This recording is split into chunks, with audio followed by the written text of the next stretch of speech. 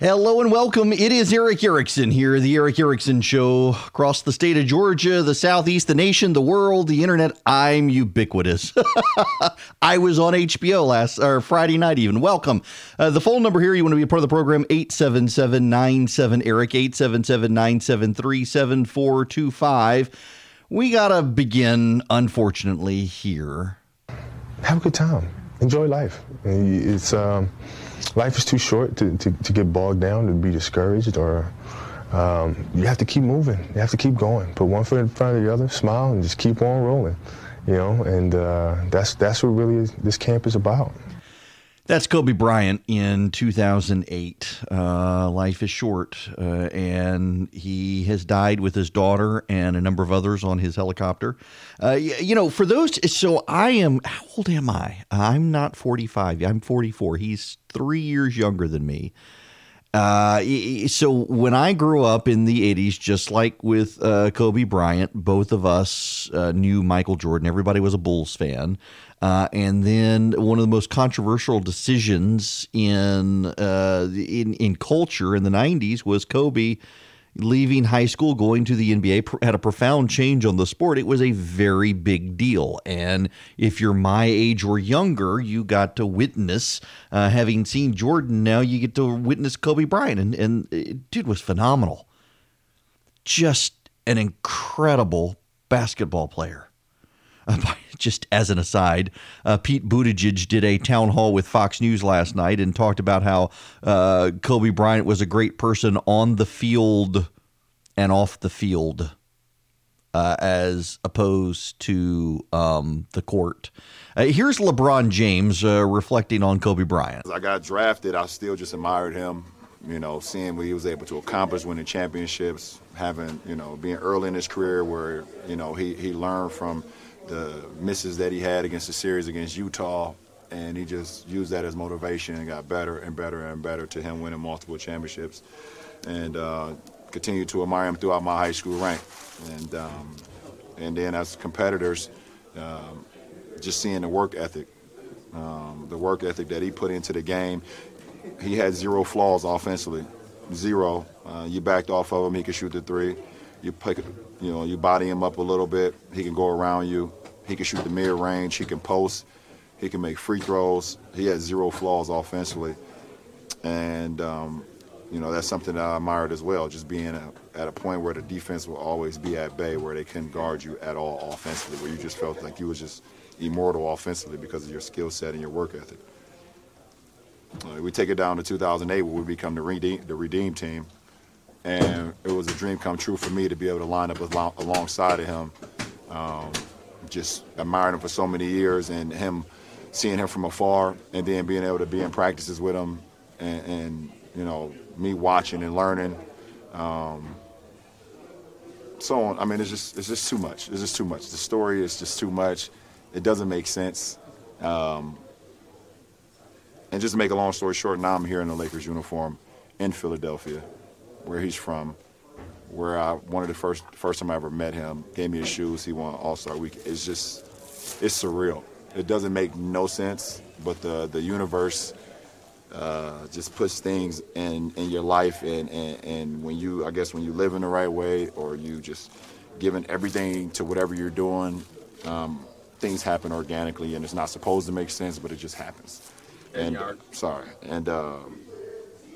I'm happy to be in any conversation with Kobe Bryant, one of the all-time greatest basketball players to ever play, one of the all-time greatest Lakers. The man got 2 jerseys hanging up in Staples Center. It's just crazy. It is. It's sad.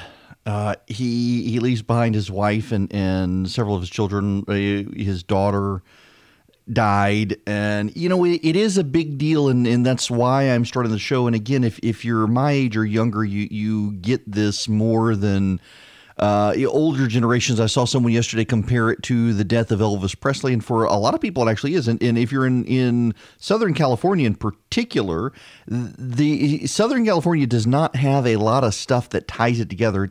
I was in Los Angeles last week, and the driver who was with me, who picks me up every time I'm out there for HBO, who was talking about how it's really just a massive city, but it's divided into smaller areas, and each area kind of has its unique culture. And he was saying the only two things that they have in common are the Dodgers and the Lakers. And he's right. And Kobe Bryant was huge. And the thing you need to understand here is that he lived his life from high school on in the public limelight. He did not do everything well.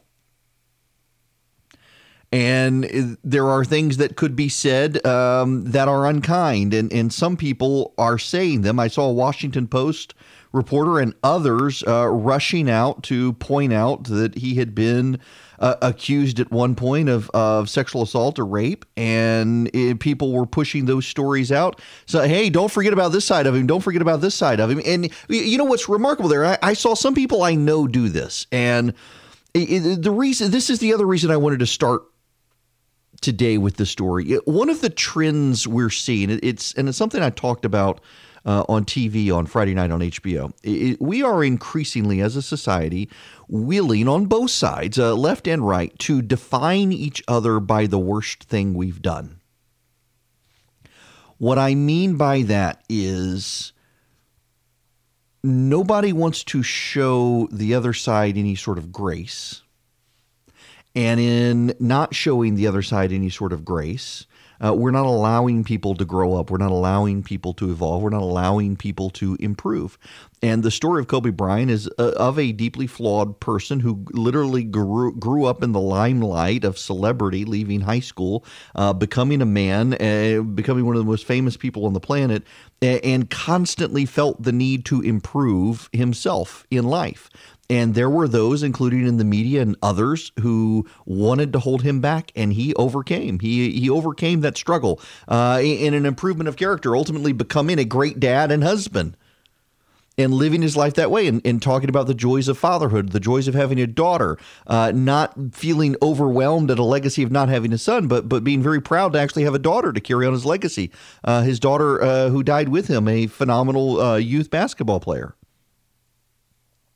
But, you know, I see this with myself. There are things I did early on in my career when I thought it was just me and my friends and didn't appreciate the fact that there were people who paid attention to me, listened to me, thought what I said mattered.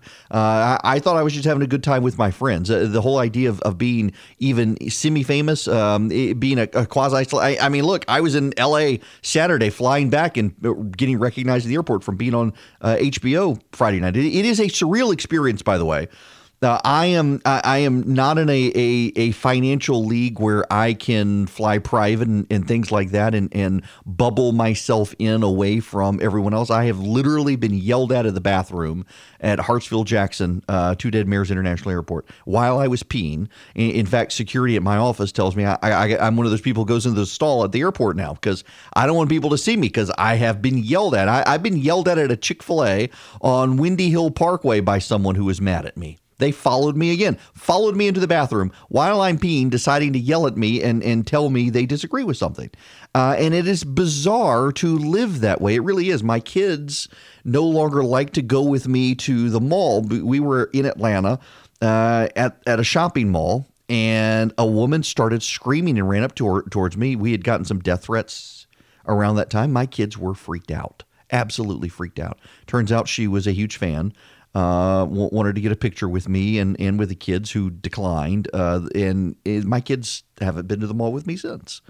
They don't want to go. And if you have an experience that you don't understand, and I'm at an insignificant level compared to someone who is in the NBA, is a famous celebrity in his own right now beyond the NBA, who was constantly in the public eye and constantly had orders of magnitude more people who were hoping he would fail. The thing that you learn, though, is that there are a lot of people who they have your back and give you attaboys and pat you on the back until you fail, and then they're happy to take ownership of that failure as well and ridicule you. I mean, it becomes very hard to figure out who your actual friends are. It does. And to see people come out of the woodwork since this news and say, oh, we've got to talk about the bad side too. You don't have to do that. It is a conscious choice on someone's part to decide to focus on the bad of someone else. It is a conscious choice to do it.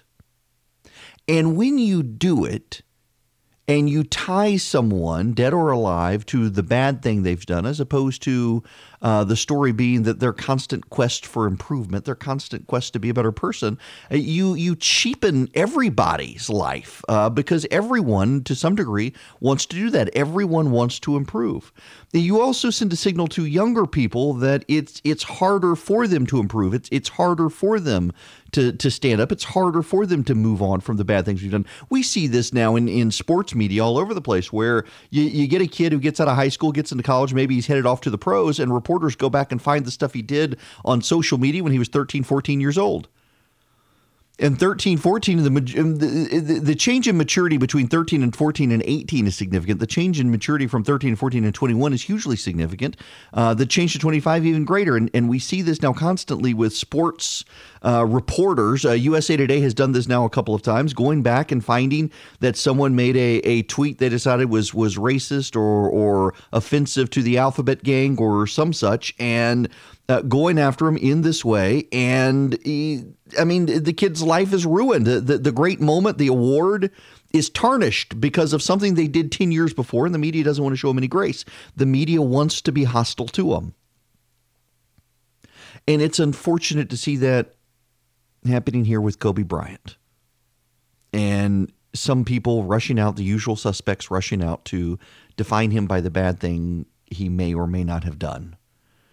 When the story here really is, look at the outpouring of grief for a man most of the people grieving never even met. But they saw him perform, and they saw him grow up, and they saw him go from being a boy to a man, and they saw him screw up along the way and apologize and move on and become more mature and grow up and become a part of his community and play a part in his community and give back to his community. And it wasn't the community from which he was born. It was the community that embraced him. And he was able to, in some ways, unite that community beyond politics, beyond anything. He was able to just unite that community in a way that community had long decided that it was divided. It wasn't a real community. It was all mashed together. And here comes this guy, and they're all rooting for him. They're all rooting for his team. And that's the Kobe Bryant worth remembering, that the guy who grew up in the spotlight wasn't perfect, but was always in quest to improve. To everything, there's a season, a time to every purpose under heaven, to be born, a time to die, a time to plant, a time to pluck up that which was planted, a time to kill, a time to heal, a time to break down, a time to build up, a time to weep, a time to laugh, a time to mourn, a time to dance, a time to cast away stones, and a time to gather stones together, a time to embrace and a time to refrain from embracing, a time to get and a time to lose, a time to keep and a time to cast away, a time to rend and a time to sow, a time to keep silent and a time to speak, a time to love, a time to hate, a time of war, a time of peace. I have seen travail, which God hath given to the sons of man to be exercised in it. He hath made everything beautiful in his time. Also he hath set the world in their heart, so that no man can find out the work that God maketh from the beginning to the end. There's a time for everything. Life is short. Make the most of it. Kobe Bryant certainly did. It is Eric Erickson here, the Eric Erickson Show. The phone number, if you would like to be a part of the program, 877-97-ERIC, 877-973-7425 is the phone number. And I think I can move on from Kobe Bryant. I do have to... Let me spend just a moment here on unity in the nation. It's very interesting that we are very divided as a nation on whether or not the president should be removed from office, very united on the issue of whether or not there should be witnesses at the trial. 70-some-odd% of Americans believe there should be witnesses at the trial. Less than 50% in the polling average think the president should be removed from office. I think they want to see more. I had this discussion with Bill Maher on Friday night on HBO, and of course they want witnesses. And the reality is that the House Democrats could have called the witnesses. We'll get into the John Bolton story here in a little bit. His lawyer has pushed out some information, but it's amazing how divided the country is on whether or not to remove the president. And it really does look like the polling from 2016, except for the fact that those who want to keep the president in office in the polling average are slightly ahead of those who are not in favor of keeping the president in office. But it's impeachment's going to go nowhere. As I have mentioned before, and this is broken record time for me, in 2 or 3 weeks, I really still think we're going to move on to other stuff. The coronavirus is going to be one of those things, and I feel like I should give you an update. There are now 5 known cases of the coronavirus in the United States. We have the one in Washington State. The second one was in Chicago. The third one was in Arizona. The fourth and fifth are in California. And now we know that a man in I think Toronto came back from Wuhan. Now, for those of you in Rio Linda, Toronto is not part of the United States. It's part of Canada. It will soon be part of the United States if Donald Trump has his way. We got to get from there to get to Greenland for our invasion. We need to invade Canada first, nonetheless. So the guy in Toronto apparently transmitted the virus to his wife, and that is important because there actually have not been a bunch of documented cases of people-to-people transfer that we knew for certain were people-to-people transfer. All of the people who had gotten sick, it appeared, had come straight from Wuhan, and we couldn't tell if it was people-to-people transmission or animal-to-people transmission. They're now saying it wasn't, contrary to the initial reports about the coronavirus jumping from snakes. They think the coronavirus jumped from bats again. Bats seem to be the culprit across the board for the hantavirus, for SARS, for this, and for all the other known coronaviruses to have come out of China. It appears to be bats. Bats were being sold at this exotic seafood market. Even though bats aren't seafood, they were being sold there and eaten as a delicacy, which I'm trying not to gag right now. Oh, Lord help me. Y'all, I've reached that age in life as well where I took Benadryl last night, and I am an old man. It is still affecting me. I've taken caffeine pills this morning to try to get over the Benadryl. And now talking about bats and people eating bats is going to make me sick live here on air. We don't want to do that this morning. I don't want to lose my audience in one morning. But apparently they sell all this exotic food in this market, all this gross stuff. Gosh, I'm going to throw up talking about this. I got to move on. This is just going to gross me out. In any event, the coronavirus we got 5 cases in the United States. There are cases spreading all over the world. It is now, they're saying that the virus transmits itself before signs appear. So if you've been to Orange County, California, you probably need to know that the coronavirus has been spreading. Well, they've got 1 case there. Now, let me give you the numbers. In China, 2,062, 8 in Hong Kong, 8 in Thailand, 5 in Macau, 5 in the United States, 4 in Japan, 4 in Malaysia, 4 in Singapore, 4 in Taiwan, 4 in Australia, 3 in South Korea, 3 in France, 2 in Vietnam, 1 in Canada, 1 in Nepal. Canada is now up to 2 because the husband apparently transmitted it to his wife. But the real story here is in China, 2,062,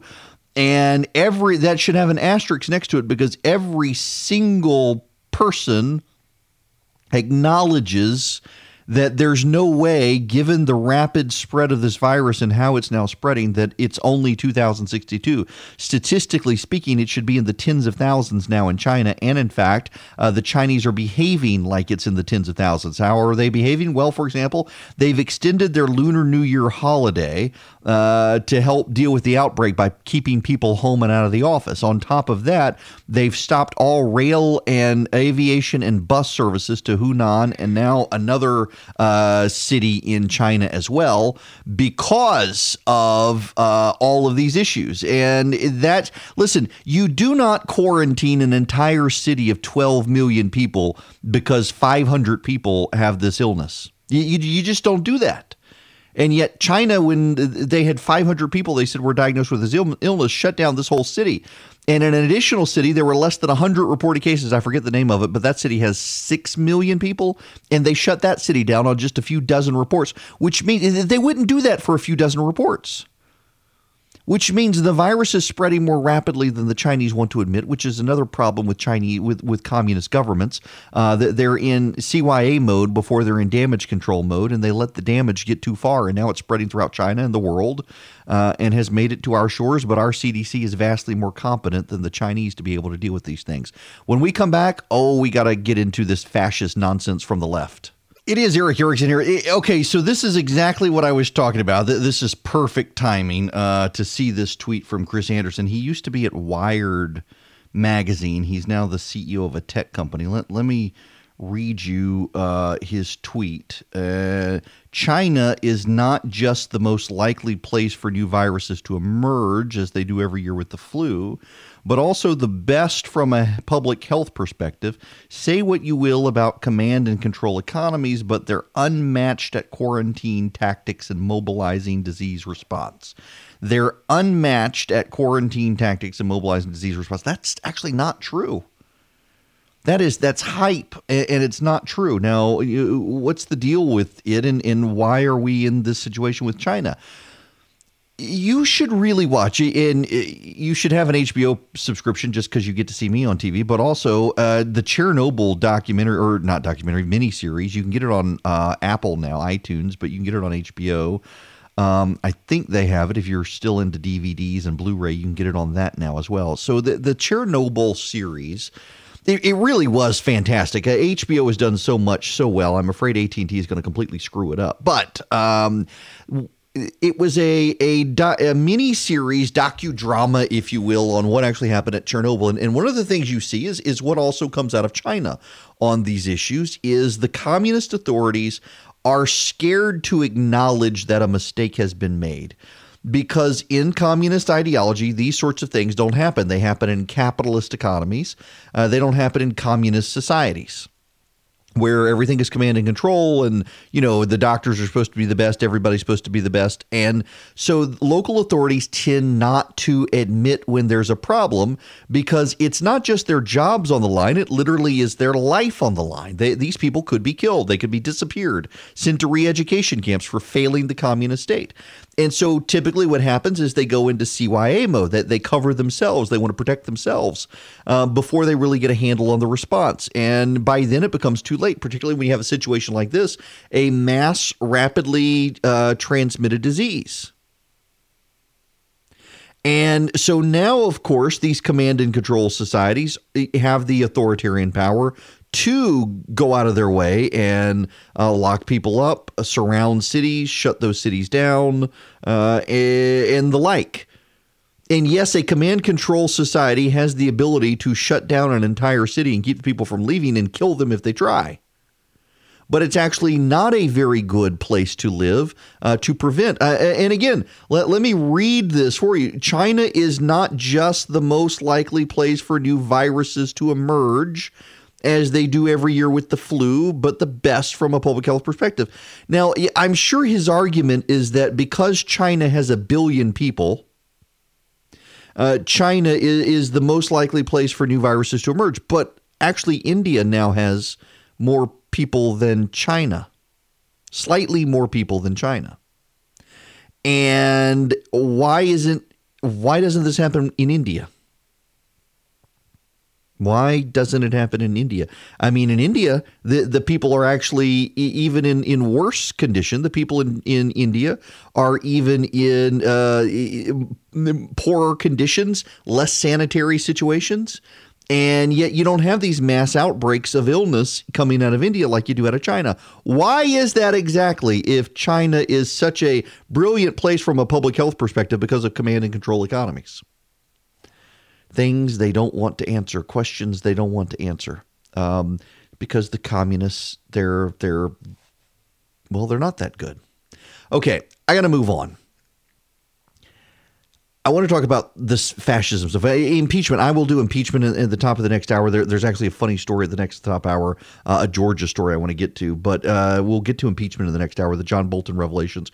Right now, though, I want to take you back to Friday night. Can't play you the audio because there's profanity. Not on my part. I said a dirty word, but it was after the after HBO had gone off the air. I was on real time with Bill Maher on Friday night. And I said BS. Something was BS. The impeachment stuff was BS. I called it BS and didn't use the letters. I used the word. That was it. No, leave me alone. It was warranted, but it was only on YouTube. Okay. So on the Bill Maher show, his final monologue, so the way it works, if you're not familiar, and most of you probably don't watch the show, I realize it's not your cup of tea. It's not really my cup of tea. I've done it. This is my 6th time doing the show in the last couple of years. I was kind of blown away. Eddie Vedder, I'm a huge Pearl Jam fan. Oh my goodness, I love Pearl Jam. And Eddie Vedder was there, and I was all fanboy and couldn't actually speak. It was bad. I know I wasn't going to introduce myself to him. I'd be like my daughter introducing herself to Taylor Swift. I would just cry and pass out and wet myself. It would have been terribly embarrassing. So I didn't do that. I didn't even know he was there until after the show anyway, which was probably a good thing, or I would have really had a bad experience. But in any event, so the way the show works is it is exactly an hour. It starts at 10 p.m. on the nose Eastern time, ends at 11 p.m. on the nose. It is they call it real time because it is in real time. You never leave the set. Once you get on the set, you don't leave the set for that hour. If you're desperate to run to the restroom, you actually have there's an escape during certain interview segments where you can make a break for it, but they highly discourage it. Then you're there the whole time and you have a conversation. And I like the format in that there are typically only 2 to 3 topics, and you talk a long time about them. And then Bill will oftentimes cut away for an interview or for something and come back to you. Well, because of the way the clock worked this time, he interviewed Megyn Kelly up front about cancel culture and the media and liberal bias in the press. She did very well. And then we had a long conversation, and then he interviewed Margaret Newkirk. Ingrid Newkirk. Ingrid Newkirk is the head of PETA. Oh, my goodness. Wow. Yeah, he's a big PETA fan. I made sure to wear leather. And then he did his little comedy New Rules thing. Some of them were actually very, very, very funny. But then he did this closing monologue, and you don't see a clock. You don't know what the time is. And I was hoping we'd be able to come back to it, and I actually got lit up by some people that I didn't engage with him, and it wouldn't have mattered. The mic was turned off by then. I couldn't engage with him. I wasn't going to interrupt his show. It's his show. It's like when somebody comes here and tries to interrupt me. This is my show. It's not your show. Which reminds me, if you want to call in, you still can. 877-97-ERIC, 877-973-7425. But it's Bill's show, and it was his closing monologue, and his closing monologue on Donald Trump is not going to leave the White House, that he's a fascist, and he's not going to leave. And now we know that Barack Obama has come out apparently behind closed doors and referred to Donald Trump as a fascist. And I'm hearing this from all sorts of people, that Donald Trump is a fascist, a command and control state that harnesses corporate power. And, fascism is actually of the left. I realize that if you look it up on Wikipedia or the encyclopedia, they say it's a far-right authoritarian ultra-nationalism, but it's not really true here. And it's actually, if fascism and Nazism are kissing cousins of the communists. The people who put it on the right side of the spectrum with Nazism are left-wing professors who sympathize with communism, and really they're all kissing cousins. Let me just read you, though, some of this. Fascism is a form of authoritarian ultranationalism characterized by dictatorial power, forcible suppression of opposition, and strong regimentation of society and of the economy. Fascists believe that liberal democracy is obsolete and regard the complete mobilization of society under a totalitarian one-party state as necessary to prepare a nation for armed conflict and to respond effectively to economic difficulties. Such a state is led by a strong leader, such as a dictator and a martial government composed of the members of the governing fascist party, to forge national unity and maintain a stable and ordered society. Fascism rejects assertions that violence is automatically negative in nature and views political violence, war, and imperialism as means that can achieve national rejuvenation. Fascists advocate a mixed economy with the principal goal of achieving autarky, national economic self-sufficiency through protectionist and interventionist economic policies, blah, blah, blah, blah, blah, blah, blah. Does that sound like Donald Trump to you? If it does, you got a problem. And I'm on this TV show on Friday night, and they're all, he's a fascist. They get upset with me for saying Bernie Sanders is a communist. No, he's a democratic socialist, and that's a different thing. He honeymooned in the Soviet Union and complained we have too many choices in deodorant. He defended bread lines in the Soviet Union. He's a communist, whether you want to say he's a communist or not. But you guys are all whipped up into this idea Donald Trump is a fascist. I'm sorry, but Donald Trump is going to stand for election in November and may very well lose. Nancy Pelosi is the Speaker of the House of Representatives. He's not a fascist. And this is a product of people believing the worst about the other side. Donald Trump has broken so many people. So many people are broken by this guy. They cannot accept, they cannot acknowledge, that they do not want to entertain the idea that maybe, just maybe, Donald Trump actually isn't a fascist, because it actually makes them feel better to think he's a fascist. And here's the reason why it makes them feel better to think he's a fascist. And please process this. It makes them feel better to believe he's a fascist because then they can believe that a majority of people are still with them and they just can't get rid of the guy. And what I mean by that is, how well would these people who believe he's a fascist sleep at night if they believed that a majority of Americans, or a plurality of Americans even, were on the fascist team? See, they don't want to acknowledge. Some of them will. Some of them believe that Americans are propping up a fascist. But he's not, because he's going to be held accountable by the voters. And has he engaged in protectionism? Has he engaged in this rah-rah America stuff? Yeah, he actually has. But just because that doesn't make him a fascist any more than it would have made Franklin Roosevelt a fascist, who engaged in economic protectionism for a time and rah-rah Americanism for a time. Does it make him a fascist? I mean, Donald Trump can't get what he wants through government. If Donald Trump were a fascist in charge of a fascist government, we would have a wall from the Pacific to the Gulf of Mexico right now, and we don't. If Donald Trump were a fascist, Bill Maher would not have a TV show on HBO, because HBO, owned by AT&T, would be shut down by the government. And so he couldn't say it. If Donald Trump were a fascist, Nancy Pelosi would not be Speaker of the House. If Donald Trump were a fascist, the Senate would not be engaged in an impeachment trial right now. If Donald Trump were a fascist, the federal judges who issued nationwide injunctions on so many of his policies could not have done that. If Donald Trump were a fascist, you would not have Joe Biden leading the Democratic Party right now as its potential nominee, because he has the best chance of picking off Donald Trump. If Donald Trump were a fascist, so much of the things that people see and do, they could not see and do, and so many of the things that they want that can't get done would get done, and so many of the things that are happening would not be able to happen. This is a product of believing the worst about the other side. It is a product of nightmare agendaism. It is the same way in 2000, George W. Bush supporters came under the belief that Al Gore and Bill Clinton were not going to depart the White House, that the peaceful transition of power was over because Bush lost the popular vote but won the Electoral College. The Democrats believed the Supreme Court stole it. They thought it was an illegitimate election. And so people really believed that they weren't going to give up, that Clinton and Gore weren't going to leave the White House. And they did. And in 2009, Democrats came under this belief that the Republicans were not going to leave the White House. The Democrats believed that the Republicans were going to stay in the White House, that Dick Cheney was really the power behind the throne, and Dick Cheney was not going to let George W. Bush get in the limo and go. They were going to seal the doors, bar the doors. They were going to stay president, and the military was going to align with George Chipping McBush Hitler Halliburton. And they didn't. And 2017 got here, and they tried to disrupt the Electoral College. They tried to blame James Comey. They tried to blame Russia. They tried to be convinced that Donald Trump was an agent of the Russians.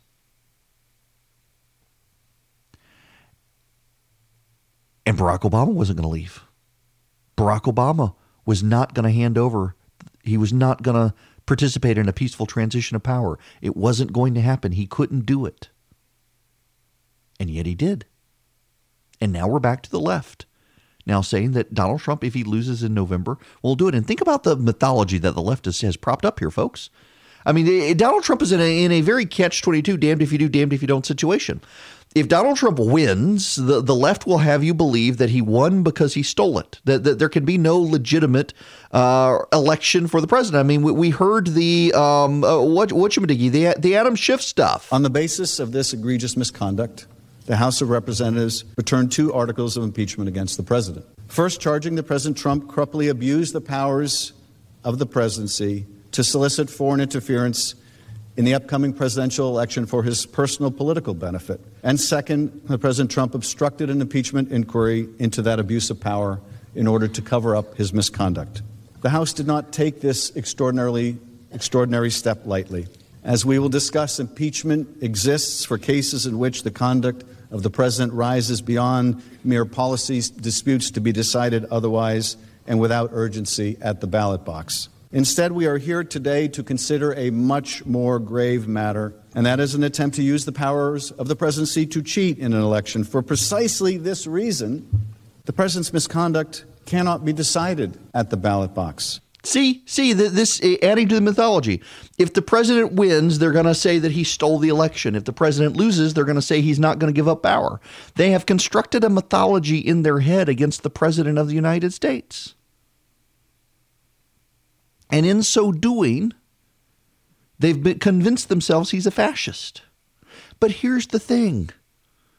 When the president does, if he loses this time or not, he'll be term limited and he'll leave. And when he does, they'll just not dwell on it. They'll never admit they were wrong. They'll never acknowledge that, yes, we're still a democracy.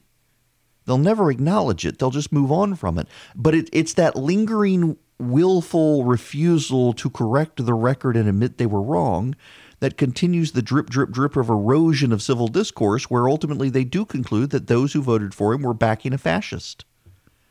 And that undermines our democracy in the very way they claim Donald Trump undermines our democracy. We've got Georgia news that I do want to talk about when we come back. Also, we need to get into the embassy attack in Iraq.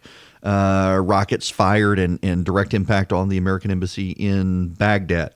There are other news out there as well. But right now, I really, really want to spend just a moment and let you listen to this audio of Brian Stelter on Reliable Sources. I've been on his program a time or two. He is a nice guy, but dude is obsessed with Fox News. CNN has completely become obsessed with Fox News, and he in particular, he started out being kind of an objective, call BS on all sides in the media, and this is yet again someone else Donald Trump has broken. And Fox News has broken him. He's now at CNN, where instead of serving as kind of a media arbiter of the media behaving, he's now an apologist. He's kind of the Baghdad Bob of CNN. If you recall him during the Gulf War, Baghdad Bob was the guy who would say, no, the enemy is not here. We vanquished the enemy, as you see American tanks moving in the background before he has to cut the news press conference short and flee the country, or at least attempt to. And just listen to this montage from Grabian of Brian Stelter on CNN. Hey, I'm Brian Stelter. Welcome to Reliable Sources. This hour, as the impeachment trial goes on, brand new polling from Fox News, plus Fox's Mark Levin. Fox News. The Fox Effect. Fox News channels. Fox's from Fox. The Fox firewalls. The Fox audience and Fox News. Yeah. But then Fox News. Fox News. Fox News. We're live on Fox for FoxNews.com. Fox News. Fox Stars and Fox News. I wanted to ask you about a brand new Fox News poll. We will see you back here on the program this time next week. It's true, though. You listen, as I have said repeatedly, I am a fan of CNN. At least I used to be, and I still am. There are some great people who work there. There are some great journalists who work there. But dear God, Fox is living rent-free in their head. I mean, objectively, CNN is obsessed with Fox these days.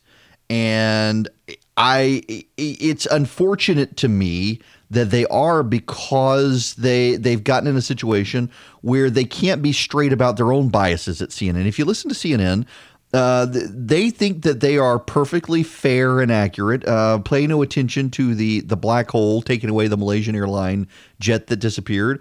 And the problem is that what CNN is doing now is it's trying to become an MSNBC light.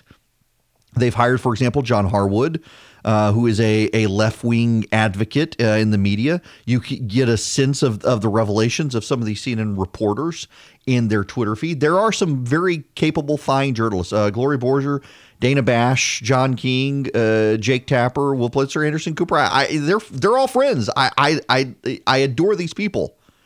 And they work very hard, I think, to try to fix their biases. And I'm not going to convince you that they're not biased, because in some cases, some of the people at CNN are openly willing to admit they do have worldview biases against our side, but they try to understand our side, even if they disagree with it. There are some more fair than others. I will tell you this, when I was at CNN, I never, ever, except for maybe one time, was on a show where they wanted to talk about news generated from a conservative site. The news generated from left-wing sites repeatedly happened. There are absolute biases at CNN. The problem is that CNN has bought the idea that they're the last fair place in America, and they're not. And that has allowed Fox to live rent-free in their head. And, you would think, just how biased is the media actually? You would look at Fox News kicking all their butts in the ratings and think, hey, maybe we should do that. And yet none of them are even trying. When we come back, we got some Georgia news and some international news to bring you up to speed. Hello and welcome. It is Eric Erickson here, the Eric Erickson Show across the state of Georgia. The phone number is 877-97-ERIC, 877-973-7425. Phone lines are open if you want to call in. You can also get me on social media pretty much anywhere at EW Erickson. Twitter, Facebook, Instagram. You should follow me on Instagram. I'm rather non-political on Instagram. But EW Erickson, there you have it. 3 rockets struck the U.S. Embassy compound in Baghdad on Sunday. One person was injured. It was a minor injury. The person has since returned to duty. The State Department spokesperson, according to CNN, said Sunday evening that, quote, they were aware of reports of rockets landing in the international zone. In quote, they did not address the U.S. Embassy itself. They want the Iraqi government to protect everyone. There have been numerous rocket attacks on Baghdad's green zone, where the embassies of the U.S. and other Western allies are. Iraq's been on a heightened state of alert since Soleimani. The State Department did not blame Tehran for the rocket strikes in the capital. Again, one minor injury there, no major damage to the American embassy in Baghdad.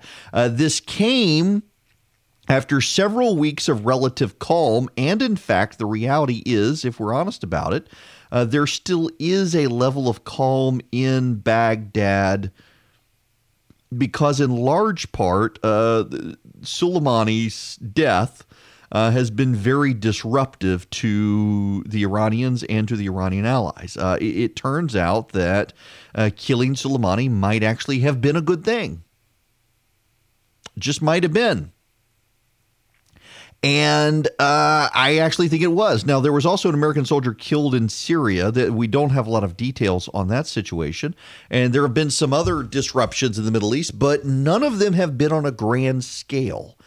And, American personnel, even those internally who were somewhat skeptical of the president and his attack, have been muttering under their breath that, it's what they expected to happen has not happened. Now, it could still happen, and there are people out there in the intelligence community and the military thinking Iran is plotting something, and something big. They want revenge still, not just those attacks, but thus far, the Iranian-backed groups in Iraq and Syria seem to be in disarray because Soleimani is not there to help them. And there are plenty of reports that Soleimani's successor in Iran is not nearly as proficient as Soleimani and not nearly as competent and capable as Soleimani. The guy you will recall, I think, the guy that Soleimani wanted to replace him got killed in an attack in Syria that the Israelis are accused of backing and preparing. And now Soleimani is dead. It has thrown the Iranian regime into some level of disarray.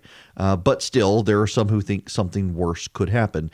We've got the death in Syria. We've got the embassy attack has happened. There have been a few other attacks in the Middle East, but relatively calm over there, all things being equal.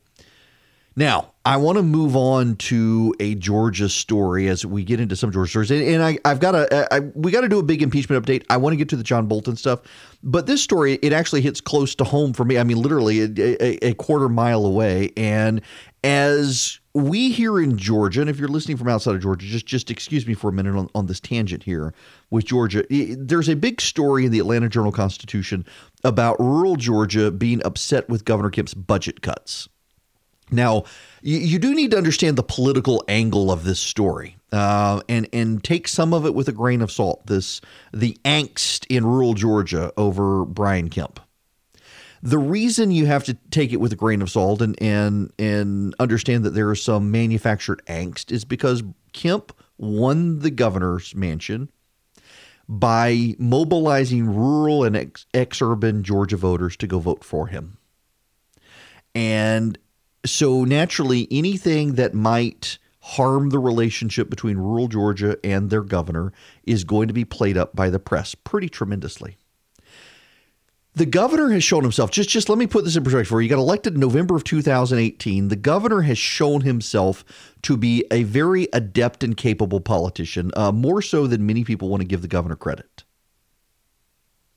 He has done things and played cards very well. Look at the fetal heartbeat legislation. He got Republicans, rallied them, got them to pass it.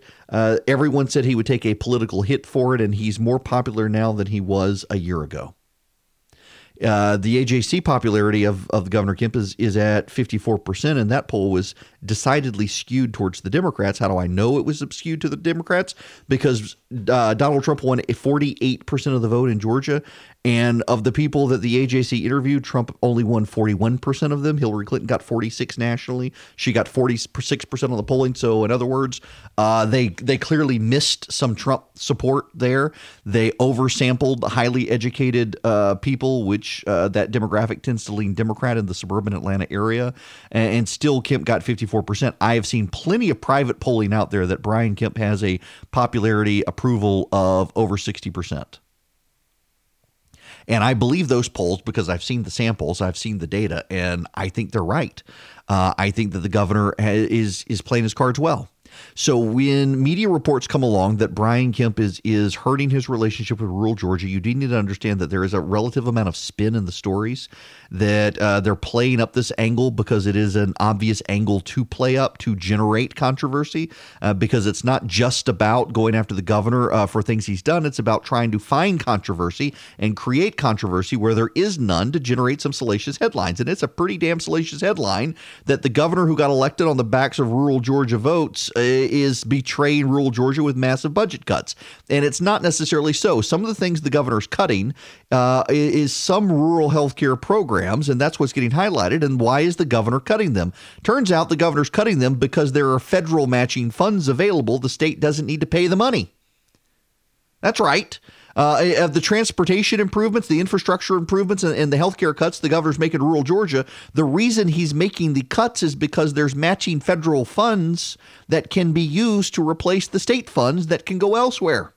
So the budgets aren't actually going to get cut the way that there are headlines. There will be federal money that will come in to offset the cuts in state money. But you'd have a hard time processing that. It's buried in the final paragraphs of the salacious story. But there's a story local to me. Now, if you're listening, wherever you're listening around the state now, we now cover pretty much the entire state. We got a couple more stations we're working to pick up. But there's a story. I'm in Macon, in the middle of the state. I broadcast from Macon. Thanks to the miracle of the internet, the show is routed then to my flagship station, WGAU in Athens. They are our flagship. In fact, I got to be in Athens in March. I'm going to speak to the college Republicans at UGA. May have to do the show up in Athens that day and just hang out in Athens that day. In any event, so from there, it's transmitted all over the state. It comes back here to Macon, where I am, to the local station here. And just up the street from me, not even a half mile from where I live, the Department of Transportation needed to expand turn lanes off my interstate exit. I live just off Bass Road. Those of you who've traveled through Middle Georgia, you have the Bass Pro Shop. There's Bass Road. Now, interestingly enough, the road was named Bass Road before Bass built its store there. The road was not named for the Bass Pro Shop. But in any event, there's a big commercial development that has opened up. And so the Department of Transportation decided to expand the turn lanes. So it used to be one lane on the interstate on-ramps or interstate off-ramps. And if traffic backed up and you wanted to turn right, you couldn't turn right because you had to wait for all the traffic to flow up to the stoplight to clear a room for you to turn right. So they've added now an extended right turn lane at the exits at Bass Road. But they did something else. Bear with me. This isn't a Macon story. For those of you listening in somewhere else in the States, I can't believe he's talking about this story. Yes, this does affect you. Just bear with me here. What the Department of Transportation did, now you should know, in addition to stretching these lanes and adding these turn lanes, that the Department of Transportation plans to tear down the bridge. This is exit 172 on I-75. And they're planning to tear down the bridge and rebuild it to make it 4 lanes because traffic backs up. I kid you not, traffic can back up 5 miles on this road. Because you've got a major charter school on the road. You've got a bunch of commercial properties. You've got the exit to the interstate. If you're in North Macon, you got to come this way to get down to downtown Macon or go to Atlanta. So there's a lot of traffic on the road. And there's several huge residential communities, including the one I live in off the road. So there's a ton of traffic. So they're going to expand the interstate. They're going to rebuild the bridge. They're going to add lanes.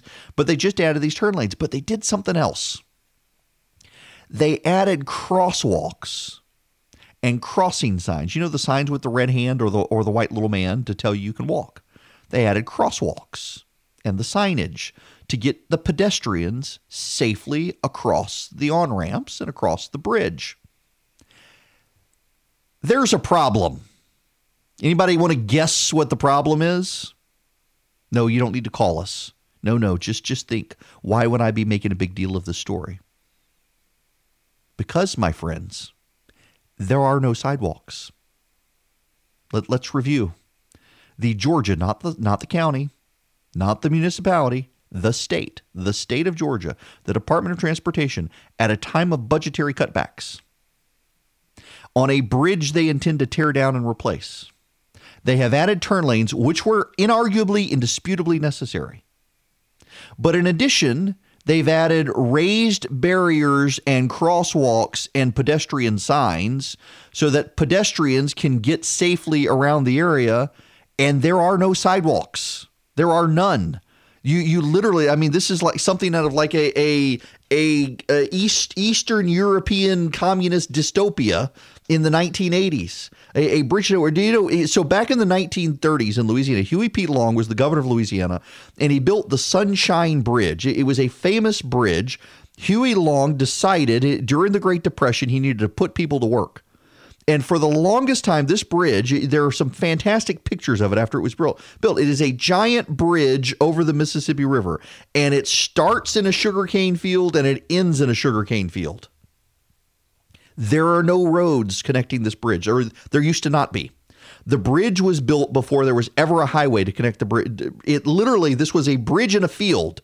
The on-ramp and the off-ramp to this bridge were in a field. There was no way to get onto the bridge in a vehicle because there was no road to the bridge. It was just a bridge. Huey Long built a bridge to get people employed, to get federal funds from FDR, to become a hero in the area, and they built this massive multi-lane bridge over the Mississippi River, and there was no highway. It was just a bridge.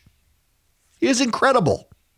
It was a testament to a populist government trying to get people to work. And so here now on Bass Road in Macon, Georgia, the Department of Transportation has built sidewalk crossings, crosswalks, and poles and signage for pedestrians, and there are no sidewalks anywhere around. The sidewalk that they built dead ends on dirt on both sides. And the Department of Transportation, your Department of Transportation, wherever you live in the state of Georgia, your Department of Transportation spent your tax dollars to like $250,000, by the way, $250,000 of Department of Transportation money was used to build a crosswalk at this interchange at a bridge they intend to tear down that does not have pedestrian traffic because there are no sidewalks anywhere around there. at a time the governor is asking state agencies to make cutbacks and be more responsible with their spending. Now, why did the bureaucrats do it? Oh, this is perfect. Why did the bureaucrats do it? According to the bureaucrats, it is now their policy that when they expand interstates and when they expand off-ramps and they do things like that, they also work to make it more pedestrian friendly. And one of the ways to make it more pedestrian friendly is to put in the crosswalks and the signage for the pedestrians. And so they did just that. They actually did. They wanted to make it easier for pedestrians because that's in their guidelines. And no one ever thought to stop and think, hey, maybe we shouldn't do that here considering there are no pedestrians. They just did it. You know what this reminds me of? It reminds me of the Milton Friedman story. Milton Friedman was driving through Europe. I think he was in France. And they saw a bunch of people digging ditches. Now, this is post-World War II. It's the 60s. It's the 70s. And he saw people digging ditches on the side of the road. And Milton Friedman commented to the person who was driving him, why don't they have bulldozers out here doing it? Why don't they have diggers out here doing it as opposed to men with shovels? And the person responded to him that, well, if they use men with shovels, those men have jobs. You use bulldozers and digging equipment, and you wouldn't have to hire as many people, so there would be people without work. At which point, Milton Friedman says, he commented to the person, well, why not give them all spoons and you could hire even more people to dig? That very much sounds like what the Department of Transportation has done.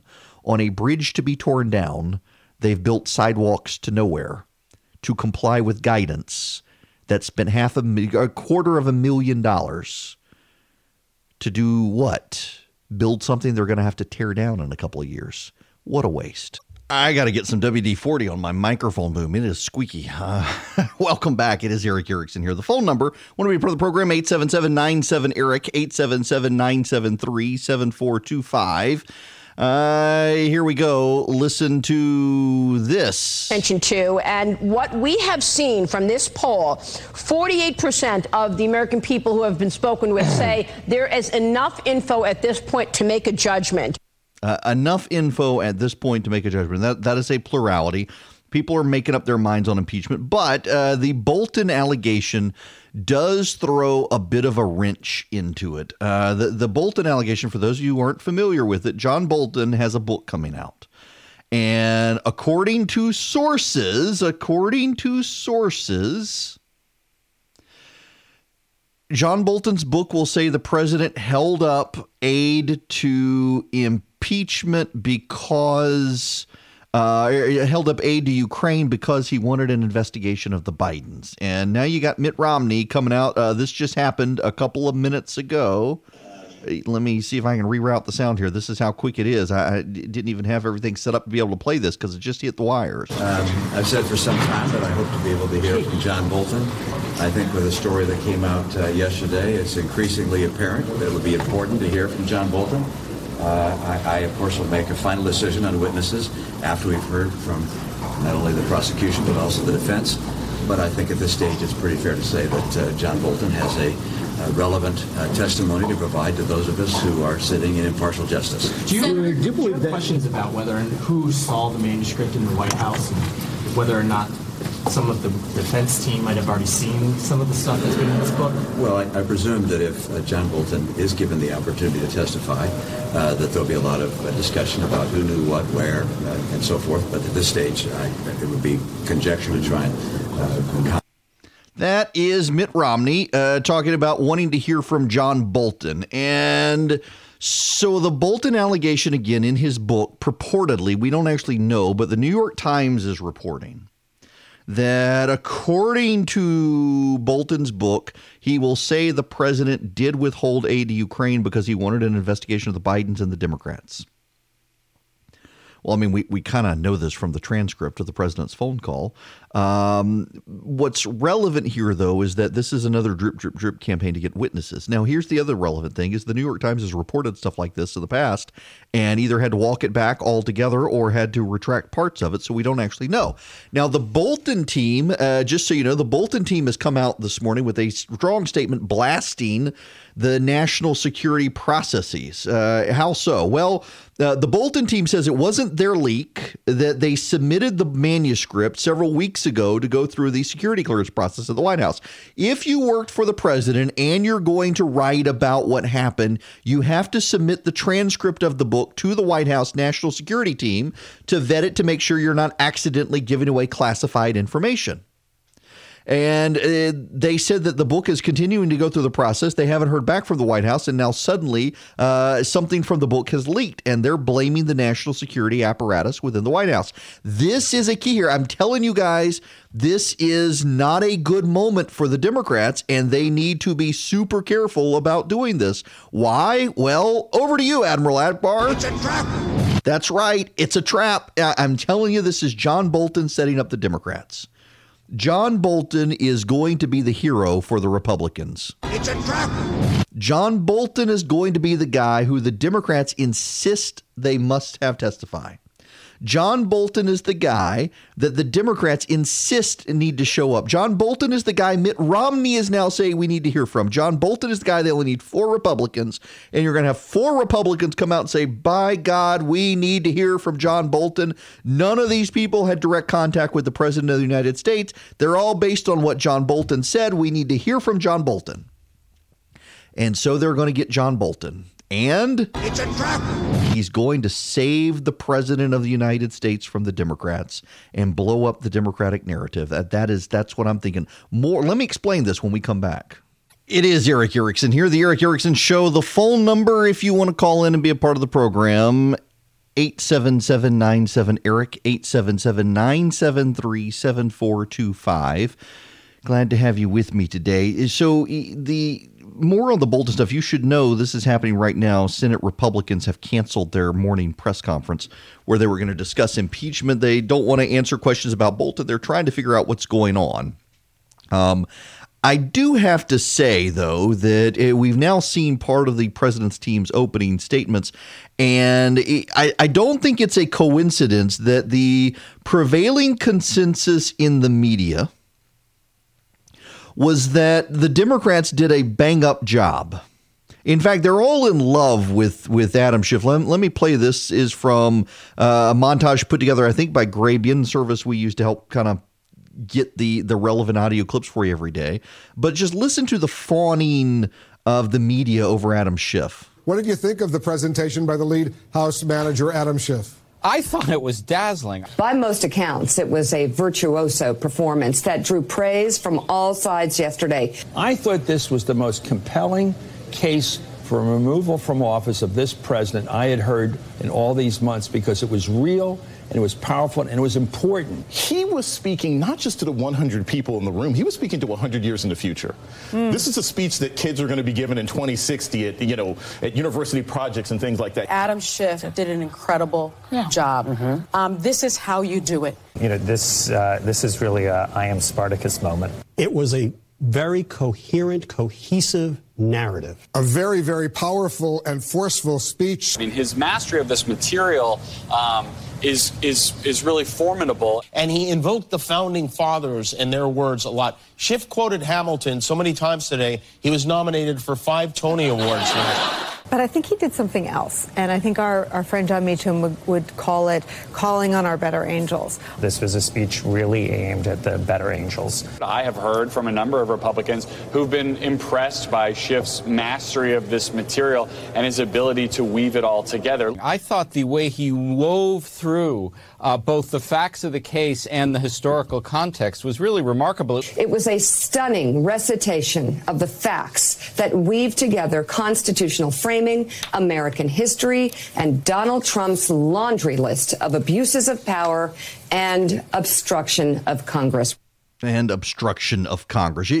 So you've got the Adam Schiff, the glowing media response to Adam Schiff. But now the Democrats have had their turn, and it turns out that there are a lot of people who thought it was pretty good. I mean, here, listen to MSNBC on the White House response. But what was resonant, and I think what we're going to continue to hear, was the argument that we're now so close to an election, it's not worth continuing to rock the boat on this. I heard that from a number of Republican senators who said, look, if you're really troubled by what the president did here, then vote against him.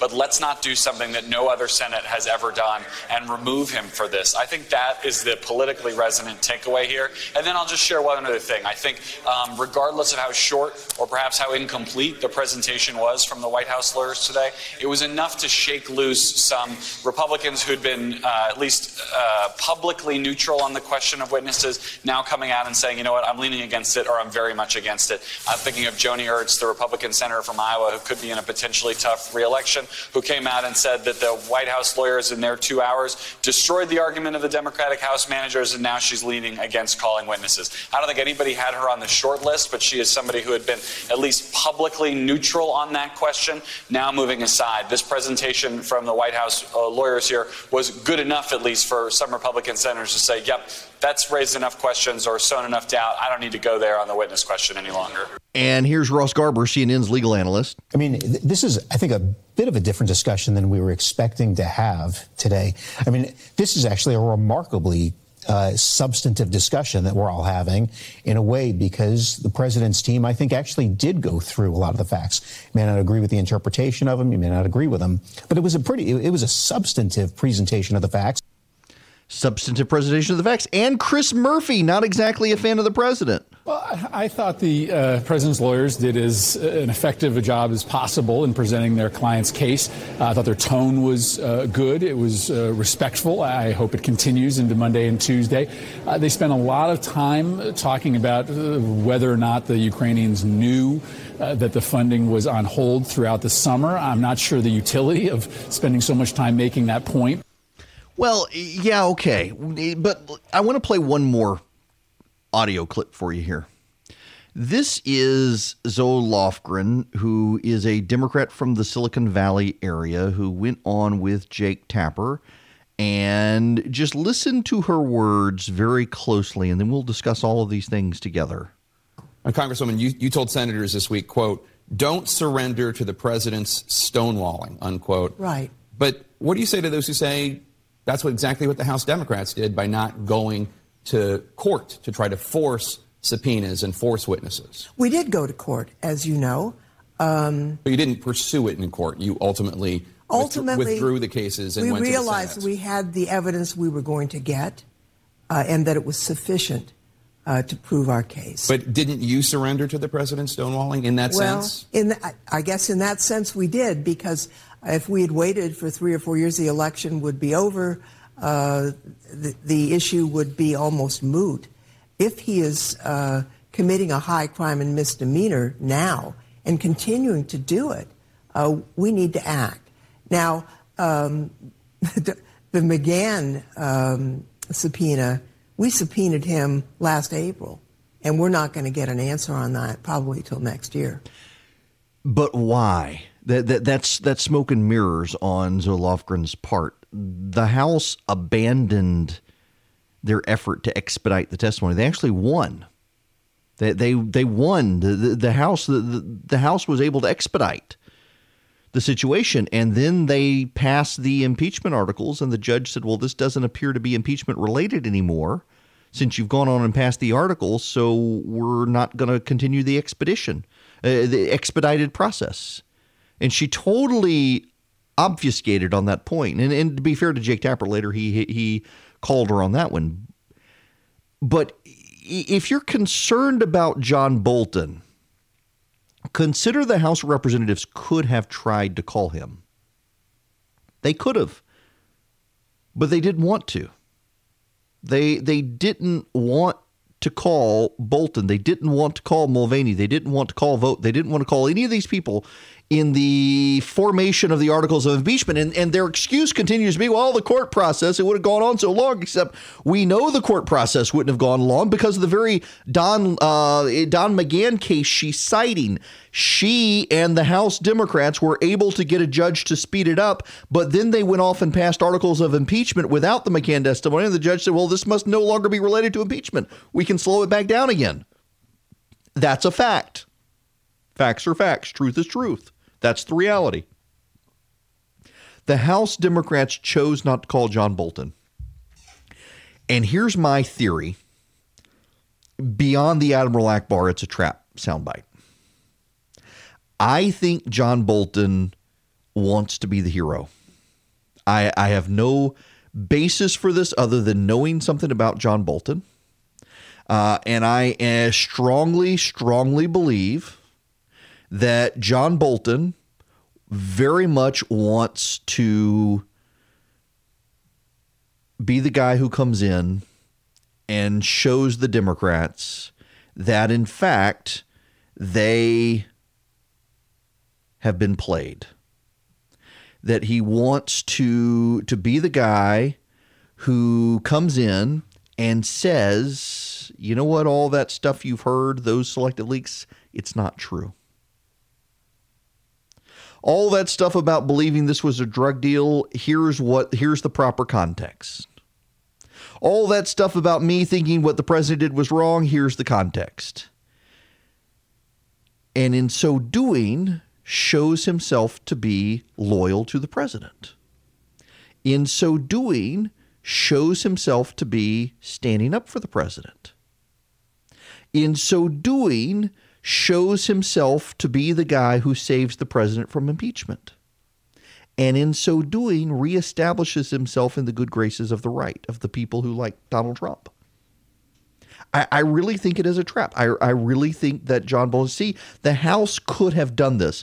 I used to be a lawyer. Back in the day, I was a terrible lawyer. I didn't like practice. I liked the transactional aspect of it, and I was very good at the transactional aspect of it. Even in the discovery process for litigation, I was very good at discovery, but I just hated to go to court. I'm not a very good extroverted person. I don't like to go to court. I'm not comfortable in a crowd like that. And I can speak on a stage with 1,000 people staring at me, and the lights are in my eyes, and I can't see them, and I'm okay with it.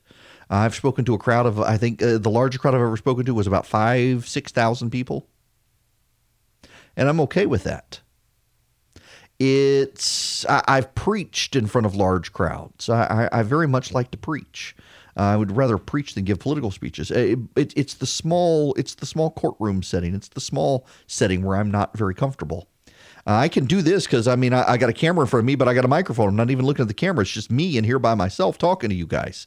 And it's when the spotlight comes on and people start talking and in any event, that's a tangent. On the Bolton point here, John Bolton should never be brought to the stand. When I was a lawyer, and this is where I was going with the tangent, when I was a lawyer, you didn't bring someone to court to testify unless you had deposed them first. You didn't bring someone to court and start asking them questions you didn't already know the answer to. It's kind of law school 101. You do not go present a case in court unless you have all the answers up front. You do not present a case in court where you march into court and you don't know what the person's going to say. When you go to court, your side and the other side both have the same facts, both have the same documents, both have the same witness list, both know what the witnesses are going to say, and you take the facts and you look at them differently. And your job as one lawyer is to downplay part of the facts and amplify another set of facts. The other side wants to downplay what you amplified and amplify what you tried to downplay to build a narrative for the jury or for the judge to show a grievance. But both sides going in know all the documents that are going to be presented. There are no surprises in a courtroom. Contrary to what you see in TV, there are no surprises in a courtroom. Both sides know the documents to be entered. Both sides know the witnesses to be called. Both sides know what those witnesses are going to say. And they both prepared a response for what the witnesses are going to say. You don't know that with John Bolton. Had the House bothered to call John Bolton to testify, had the House bothered to do what they should have done, they would not be surprised. And I think Bolton is taking advantage of the situation. 2 more clips for you. This is Terry Moran, and this is why it's relevant here, because none of the people who, and by the way, the House impeachment managers have shown clips. They've shown lots of clips from the video depositions of these people. It's not like the Senate hasn't seen the witnesses. They have in these opening statements. They've heard selected excerpts designed to convince them something was true. What the president's lawyers have pointed out is none of the people who testified have actually talked directly to the president of the United States, except for Gordon Sondland. And Gordon Sondland said there was no quid pro quo, and the president made clear there was no quid pro quo, and the president made clear this was about corruption in general. So here's ABC's Terry Moran on this. You know, looking at it, it is a classic circumstantial evidence case, right? The Democrats come and they make a very meticulous, well-organized, and strong narrative argument that requires a leap to the conclusion that they did in their arguments. That if you look at all this evidence around President Trump, he did this, and it warrants removal from office. And the Republicans, like any defense lawyer in trials across the country every single day, stand up and say, where's the direct evidence? That you have to make that conclusion. You have to make that leap. And that does raise the question, was it the right choice at the end of the day for the Democrats to decide to go with this evidence, go with the impeachment you have, rather than fight, as they're now asking the Senate to do, for the people who could say, I was in the room, President Trump turned to me and said that money's not going to Ukraine unless they go after the Biden. A circumstantial case, or now they've got to ask the Senate to do their job. Here's Nancy Pelosi. She was on, I think it was George Stephanopoulos' show yesterday. It's about a fair trial. They take an oath to have a fair trial, and we think that would be with witnesses and documentation. So that dynamic has, now the ball is in their court to either do that or pay a price for not doing it. Y'all, I got to tell you, I've been through trials. I said I was a bad lawyer. I didn't like being a lawyer. I was glad to get the law degree. A law degree really teaches you how to think differently. It doesn't actually teach you the law. I learned Georgia law studying for the bar exam. But one of the things that stands out here is every single lawyer listening right now knows you don't go to court with witnesses who haven't been interviewed in the process prior to going to court. And that was the role of the House impeachment inquiry, to interview the witnesses to build the case. And the Democrats declined to do that. The Democrats declined to advance the story. The Democrats declined to ask the tough questions. The Democrats declined to even have the fight. They want the Senate Republicans to have the fight that they never bothered to have. And I don't understand what, and I'm okay with John Bolton testifying. I'm kind of with Mitt Romney. This is intriguing, and I actually think it's going to blow up in the Democrats' face. And I would love to see it. It'd be great for ratings. Let's be honest. But I don't know why the Senate of the United States needs to do the job of the House Democrats when they failed to even lift a finger to try to make the fight to make it happen. I do not understand why the Senate should be forced to call witnesses the House of Representatives never even bothered to talk to. And that is one of the keys here, is when the House says they want witnesses in the Senate, they don't want the witnesses that have already testified in the House. They want new people they've never talked to. And the media doesn't raise that point enough. They don't want Fiona Hill. They don't want Alexander Vindman. They want Mick Mulvaney. They want John Bolton. They want the people who had the direct knowledge, the direct contact with the president, the people the House could have called and chose not to call, and now they want the Senate to call, and they believe it's a dereliction of duty on the Senate to not call them. No, it was a dereliction of duty on the House to not call them. It is Eric Erickson here. The phone number, if you want to be a part of the program, 877-97-ERIC, 877-973-7425. There will be a recipe. I have already logged it in for Wednesday. I will be sending out a recipe. If you want the recipe, it is a cast iron pizza. You make it in a cast iron skillet in the oven. It is a good recipe, and you'll enjoy it. And the way to get it is to text the word recipe to 33777. It'll go out on Wednesday. Text the word recipe to 33777. You will get the cast iron pizza recipe on Wednesday. I've already set it, so I can set it and forget it, so you actually will get the recipe. I want to actually highlight for you, though, the conservative army. I want to get into Georgia news when we come back in the legislature. There's a growing sense among people in the United States House of Representatives that they are going to, not the United States, the Georgia House of Representatives, that the Speaker of the House, David Ralston, is going to scuttle the agenda of Brian Kemp. In particular, he wants to scuttle a couple of things that the governor wants to do. One is adoption reform in the state. David Ralston seems willing to undermine that. And another is some electoral reform. The governor is concerned about the Kelly Loeffler race. And the governor and the Secretary of State want to require a primary for the runoff, or at least they want to require that if you're going to run in this race, you need to qualify when everyone else qualifies for these races. Why? According to current law in the state, though the election is in November and it's a jungle primary where everybody piles into one race, the actual registration for the special election won't take place until the beginning of October. Now that complicates things because you gotta get the ballot ready. And early voting starts so soon thereafter.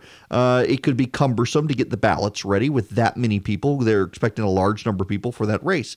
So they want to go on and force people's hands. If you want to run for the special election, you got to qualify when everyone else qualifies in March. That would also, to some degree, throw it in disarray for the Democrats, frankly. Ralph Warnock is thinking of running. He is the pastor at Ebenezer Baptist Church in Atlanta. The Democrats are trying to get him to run. Looks like he's going to do it. They want to rally around him. The governor wants to go on and clear the field. Part of this as well has to do with Doug Collins. The Speaker of the House, David Ralston, and Doug Collins were friends. Collins was a supporter of that leadership. And Ralston wants to undermine the governor's pick of Kelly Loeffler and help Doug Collins if he can, or someone else. And the speaker and the governor looks like maybe going to war, so you probably need to get in the conservative army. Text ARMY to 33777 so we can help the governor against the speaker. Hello and welcome. It is Eric Erickson here, the Eric Erickson Show, all over the place now. The phone number, you want to be a part of the program, 877-97-ERIC, 877-973-7425. I got one angry email from somebody who called and said the call screener was rude. I assure you I have a professional call screener, and you probably couldn't get to your point. I stand by my call screener. We've been through a lot together. In any event, you can call if you want to dare risk the ire of the call screener for not being able to get to your point. 877-973-7425. I want to move into some Georgia stuff. And spend a little bit of time on Georgia news here in this hour, beginning with the Georgia Senate situation. Ted Terry has dropped out of the race. He only raised $60,000. I actually have to say I'm a little bit surprised. For those of you who don't know who Ted Terry is, and clearly not enough people knew who Ted Terry was, Ted Terry, he's not dead, he just dropped out of the race. Ted Terry is the mayor of Clarkston, Georgia. Not Clarksville, but Clarkston. Clarkston is in the metro Atlanta area. It's considered the most progressive city in Georgia. And he was known as the millennial mayor, which kind of, aggravates me. You heard that Chris Burns' ad, he's saying he is technically a millennial. He and I, we're not that far apart in age, and yet I'm in the millennial period, or I'm in the Gen X period. He's in the millennial period, just because of a couple of years difference. But we make basically the same pop culture references and whatnot. We grew up with the same stuff, basically. And Ted Terry, though, is known as the millennial mayor, which apparently he was the first millennial elected to anything in Georgia as a mayoral seat. And oh my goodness, we got to call him the millennial mayor. He's just the mayor of Clarkston.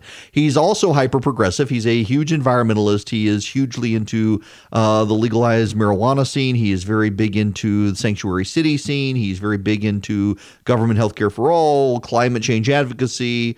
On and on it goes. He is hyper progressive.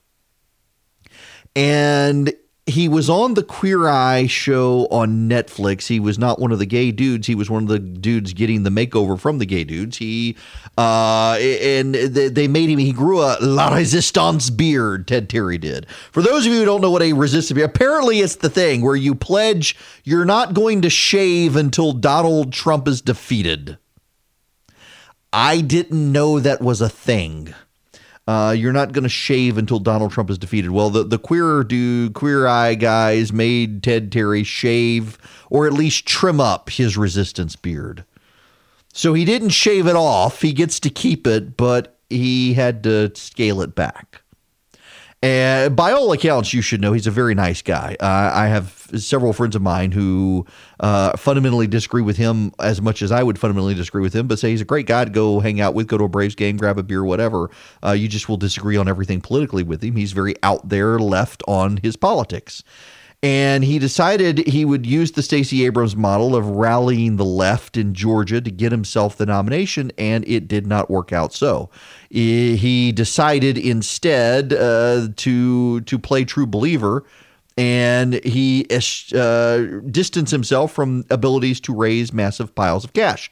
Unlike Teresa Tomlinson, who has picked up now Jason Carter's endorsement, former state senator, ran against Nathan Deal, Teresa Tomlinson. Everybody's trying to rally to keep Jon Ossoff down. Now, here's what you need to know about Jon Ossoff. Jon Ossoff, you will recall, spent $30 million to lose to Karen Handel in a special election in Georgia 6 in 2017. He still has a lot of his major liberal connections. And the left did not go with Ted Terry, and I expected they would go with Ted Terry. Instead, they waited for Ossoff.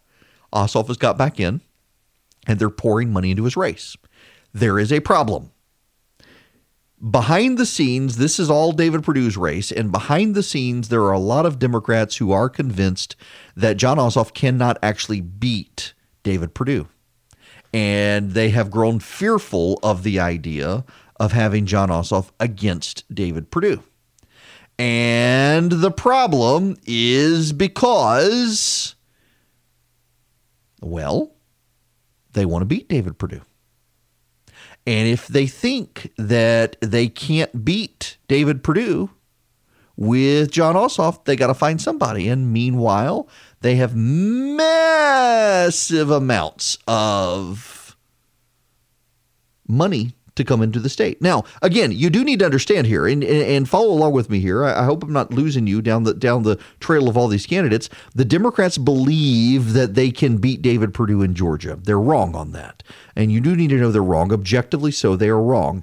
Barring some sort of scandal, David Perdue is going to win re-election. The reason David Perdue is going to win re-election is because Republicans still have a turnout advantage in Georgia, and Republicans will vote for David Perdue because as much as the national media believes that David Perdue is stands in the shadow of Donald Trump and is not his own man, Georgia voters have established that David Perdue is his own man, has his own record, has his own agenda, and they tend to like it. Same with Kelly Loeffler. As long as the Republicans don't end up in a civil war here over Loeffler, and by the way, the Democrats and David Ralston together are working to build a civil war. We will get to that in just a minute.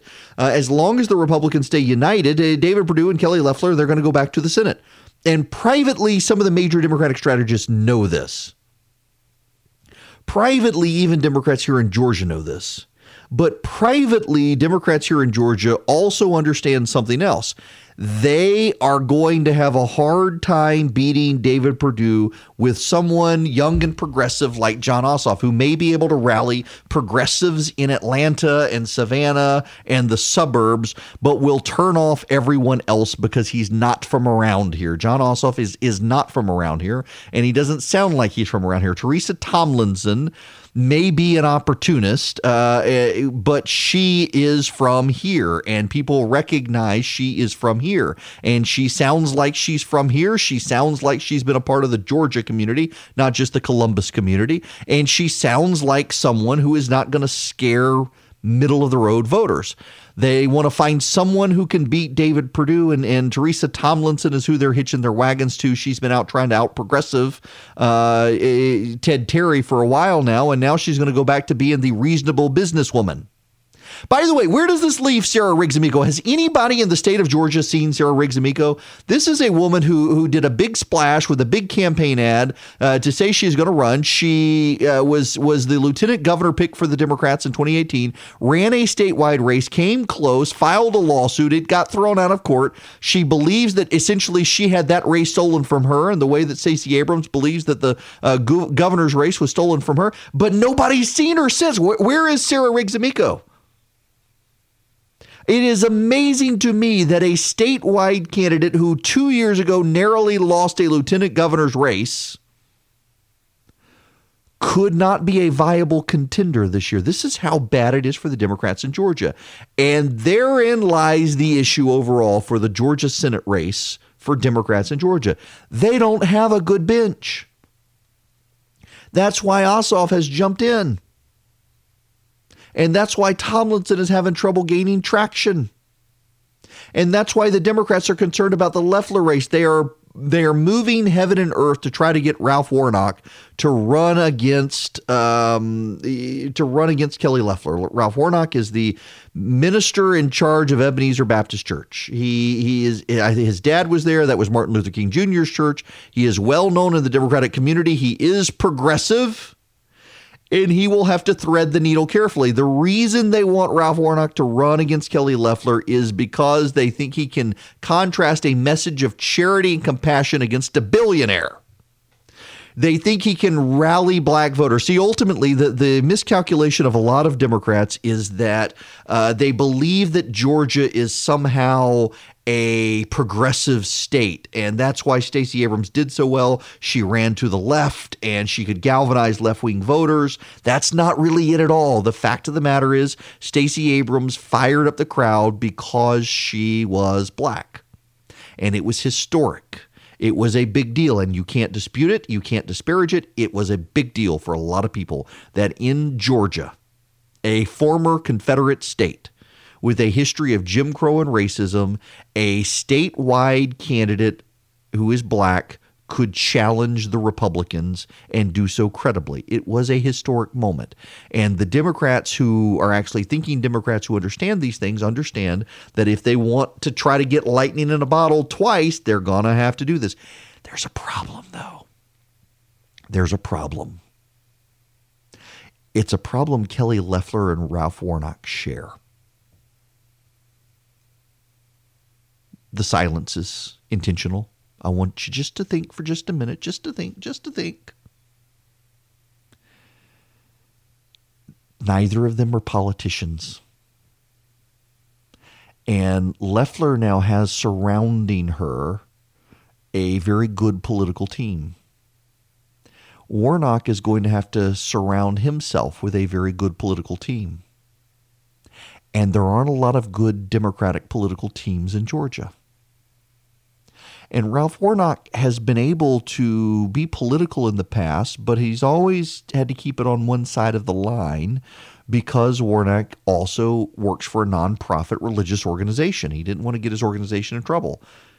So he's going to have to leave the pulpit to become a politician. And in leaving the pulpit to become a politician, he's going to start talking. And will the Ralph Warnock who talks and is not behind a pulpit, will his values align with the Democratic Party? Will his values align with social progressivism? Where is Ralph Warnock going to stand on transgender issues? Where is he going to stand on alphabet gang issues? The rest of them, the L, G, the B, the T, the G, the Q, the A, the whatever. Where is he going to stand on these issues? Where is he going to stand on governmental issues? How is he going to be coached? Because, the Loeffler team, if he actually runs against her, they're going to spend an inordinate amount of time trying to get Warnock to go down roads he may not want to go down as a Baptist minister from Martin Luther King Jr.'s church. And he can speak on social justice issues. He can speak on justice issues. He can speak on all these issues. But where is he going to stand on policy? The downside for Loeffler and Warnock both, and it is a downside they both share. As someone who's run political races, I can tell you their anchor is going to be, how do you talk to audiences to express authenticity without getting yourself in trouble? Because both of them are surrounded by people who, by virtue of their positions, tell them everything's hunky-dory. You know, when I got into this business, Rush Limbaugh, of all people, Rush told me that I needed to hire a designated, we'll just say, horses behind. And he said that you're gonna be, when you get into entertainment, particularly into radio and TV, you're gonna be surrounded by people who tell you everything you do is grand and glorious. You've done nothing wrong, and everybody should love you. And the reality of the matter is that's not necessarily true, and you need someone who can be there to tell you when you've screwed up. And these are people, by virtue of their positions, their clout, their fame, their money, they've been surrounded with people who tell them everything they do is great. Who is going to be there to tell Ralph Warnock he's screwing up? Who is there to tell him that he's got to navigate some lines within the Democratic Party that he's never had to encounter before? I assure you, Loeffler's smart enough. She's got a team around her now telling her these things. Warnock's going to have that. And the media is going to treat him like a celebrity, and they're going to lure him in and make him comfortable, and he will start making mistakes. Every time a political party tries to shake things up to help themselves, they tend to screw it up. Democrat and Republican alike. Remember, the Democratic Party for years and years in Georgia kept changing the election rules to benefit themselves, and every time it wound up helping the Republicans. There are those who think that Brian Kemp picking Kelly Loeffler it probably hurts him and might hurt her and might cost the Republicans a seat. I don't actually believe that. I think it was enough outside the thinking, enough outside standard lines that it shakes things up enough that people are going to have to pay attention. Now, there's a lot of polling out there that shows that the public still doesn't know who Loeffler is, and she needs to hurry up and define herself before the Democrats define her. I mean, most people don't know who she is. Something like 20% of people in the state have an opinion on her. That leaves a lot of ground for her opponents to define her before she can define herself. She needs to get out there and she needs to start spending real money. She needs to start touring the state. She can't because she's stuck in impeachment. The fact that the Democrats, while she's stuck in impeachment, haven't been able to rally around a candidate yet still speaks poorly of the Democrats. They knew it was coming. They had plenty of time, and they're trying to get around Ralph Warnock. They're trying to rally around him. And the fact that they can't shut out other people from getting into this race when there's no guarantee he'll be the strong candidate, that could hurt the Democrats. By not having the free for all, by not allowing the Democrats to come in, I get their reasoning. They don't want 10 candidates against Loeffler. That just ensures she's going to be the pick. But by limiting the Democrats to one who's never run for office before against one who's never run for office before but is establishing herself as the incumbent with a $20 million war chest up front, that's going to hurt the Democrats. They've almost played this so carefully that they've made a mistake. I am here. I am dealing with a tech support issue, so I can't get into the AJC. And they sent me an email, and I decided while I was on commercial break I would reply. I have no idea what's going on, but I'm trying to find this is, just as a random aside, and I want to get to calls as well. The phone number is it's 877-97-ERIC, 877-973-7425. I rely on the AJC a lot on this program because I like to bring in Georgia news here since we are a Georgia news program, and I do want to expand out of the state over time. But right now we are primarily focused on Georgia, and it's kind of sad to see the decline of local media around the state of Georgia, where increasingly I have to depend on the AJC, and they went through some sort of upgrade process a few weeks ago, and now I continue to get these errors and can't get into the site. So I happen to know the publisher. She's a friend, and I let her know and have tech support that keeps emailing me. So in any event, let's go to Tracy in Cumming. Thanks very much for listening, Tracy. Welcome.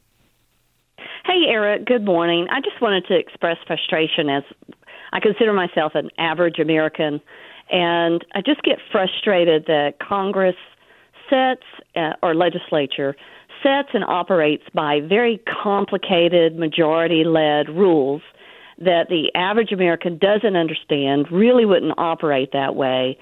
And then I get frustrated that the media doesn't call out the unfairness or call out the people that are crying unfairness. whether I like the House rules or not, they were there and set to where Republicans couldn't call witnesses or were refused witnesses. Now, I have an average American. I think that's a stupid way to do business. If you want to get at the truth, then establish rules that make sense for both sides and are quote-unquote fair to both sides. And then I get frustrated when then you go to the Senate side and you have a Senate from a party that's not in the majority crying about the unfairness of the process. So I'm just frustrated, and I wish Congress would just operate with common sense and stop creating these procedures that don't get at the truth for anybody.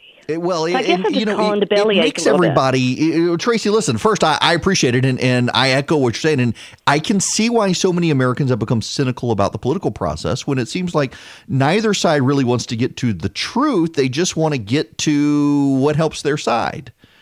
I'm not opposed to John Bolton testifying in the Senate. The Clinton impeachment trial, there actually were some witnesses whose testimony was not heard on the floor of the Senate, but they were deposed in the Senate process. And I'm not opposed to it, but I think it's ridiculous to set a precedent that the Republicans in the Senate will hear from witnesses who have not been heard first by the House. I mean, the whole purpose of the impeachment, building the impeachment articles, was to develop the case and send it to the Senate and say, here's what we got. And the Democrats did, as she was just saying, they didn't want to hear, Tracy was just saying, they didn't want to hear from Republican witnesses. They decided Republican witnesses weren't relevant. So they didn't allow the Republicans to fairly operate under the rules. And now it's gotten to the House or to the United States Senate. And what is the Democratic position here? Oh, well, we got to hear all of these witnesses that we did not want to hear in the House. We now want the Senate to do what we did not do. We now want the Senate to hear who we did not hear from. And we don't know what these people are going to say, but please do it, Senate. That's not the way to run an impeachment trial. For all of the talk about the president disparaging precedent and the president undermining people, for all of that, the reality is that the Democrats themselves have been disruptive of the process, disruptive of precedent, and disrespectful of precedent and process. And that really does actually matter. It matters a great deal that they too have done what they accuse the Republicans of doing. It's a huge deal. And it's one we should not dismiss. And yet it's just partisan gamesmanship on both sides right now. I want to read you a story real quick. Wasn't on the show rundown. This show, we're flexible. On Friday evening, a U.S. House Representatives Committee released H.R. 5666. Ooh, 666. An authorization act for NASA. Such bills are not required for an agency to function, and they do not directly provide funding. That comes from appropriations committees, but they provide a sense of Congress. The big picture takeaway from the bipartisan rejection is that it rejects the Artemis program put forth by the Trump White House, which establishes the moon as a cornerstone of human exploration for the next decade or two and as a place for NASA astronauts to learn the skills needed to go to Mars. Instead, they essentially want to hand everything over to Boeing. The House Authorization Act, which will now be considered in committee before going before the full House, rolls a lot of things back. It proposes a human landing system, which will take astronauts from lunar orbit, offers prime examples. It states the U.S. will retain full ownership of the human landing system. The lunar plan should utilize the Orion vehicle. The gateway to Mars should not be required for the conduct of human lunar landing missions. The net effect of this is to shut down all potential competition and cost savings for the lunar lander. It is particularly telling that there's only one company, Boeing, that has proposed building an integrated lunar lander, has the contract for the exploration upper stage, and is building core stages for the Space Launch System rocket. Boeing has also tried to minimize use of the gateway. Essentially, this is a Boeing-backed bill to give Boeing the core pieces of the moon missions and the Mars missions. Now, this comes at a time that Boeing is still reeling from the 737 MAX. They can't get it back in the air. They just launched the 777 new model. It's having some problems. Boeing is a company that got governed by profit centers instead of by designers and engineers, and the result is the whole thing's gone kablooey. Very much like Microsoft in the Ballmer days, where it was the marketers and the bean counters who took over the company and not the innovators, designers, and engineers. And Microsoft kind of collapsed and had setbacks. So the same thing now happening with Boeing. And they have now finally fired their CEO, getting a new CEO, but the company is just rife with corruption. The Export-Import Bank, for example, in Washington, D.C., gives subsidized loans to American companies to compete on the world stage, solely exists these days to keep Boeing in business, to be able to underwrite loans and business deals for the aircraft company selling planes abroad. It is not a good look for Boeing to essentially be, at this point, unable to compete in free enterprise. And by the way, the 737 outside of the MAX, the 737 is the most popular plane in the world. And if Boeing hadn't gotten greedy, it probably could have maintained that. The 777 is one of the best planes on planet Earth. The 787, I haven't been on a 787. I want to be on a 787. A lot of my friends have ridden the 787 and say it's a remarkable airplane. Personally, I want a Gulfstream, but nonetheless, maybe one day we'll get there with NetJets or something. In any event, Boeing now exists on corporate welfare, and that is a real problem. And now they're trying to scuttle our moon landing and lunar missions solely for waste, fraud, and abusive purposes, it appears. And that would be unfortunate. You know, NASA, under Donald Trump, has done a very good job of using the free market, leveraging the free market, and trying to let everybody compete, and in that competition drive down costs, and it has worked. And the fact that Boeing now wants to scuttle that and get corporate welfare is a problem. There are other problems out there. You know who has a problem? Pete Buttigieg has a problem. Buttigieg went on Fox News, did a town hall, encountered a pro-life Democrat. This is making waves, and it ties into something I said on Friday night on HBO. Listen to Buttigieg encountering this voter. I support the position of my party that this kind of medical care needs to be available to everyone. And I support the Roe versus Wade framework that holds that early in pregnancy there are very few restrictions, and late in pregnancy there are very few exceptions. And again, the best I can offer is that we may disagree on that very important issue, and hopefully we will be able to partner on other issues. So what do you say to Democrats who are pro-life, and there are obviously millions of them as well?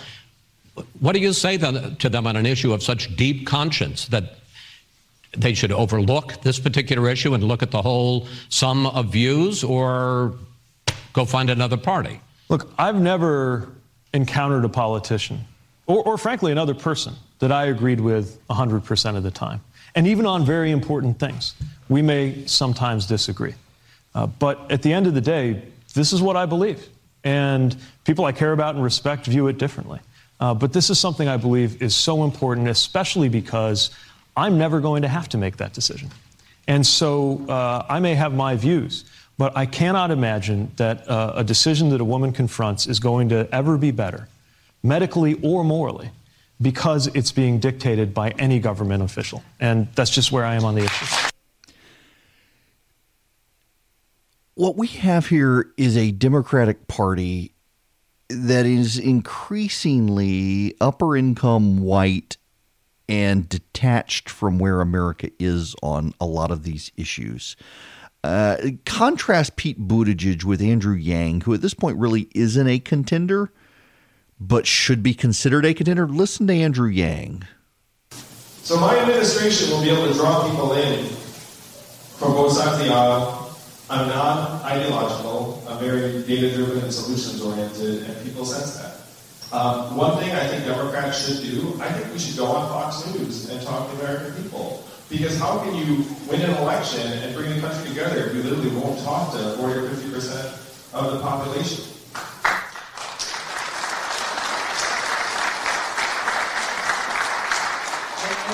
thing I would say is critical of the DNC. Like, you know, these DNC debates have been going on, like, you found the problem by accident. Anyway. There was a decision early on in the process where Fox News said, we'd like to host a DNC debate. And to me, if you're the DNC, you jump at that. You're like, let me show my candidates and people who generally watch Fox News. But the DNC turned it down. I was like, what are you doing? So Yang wants the Democrats to go on Fox News and interact with Fox News voters. And meanwhile, Pete Buttigieg is essentially telling a pro-life Democratic woman that there is no place for her in the Democratic Party. Think about that juxtaposition.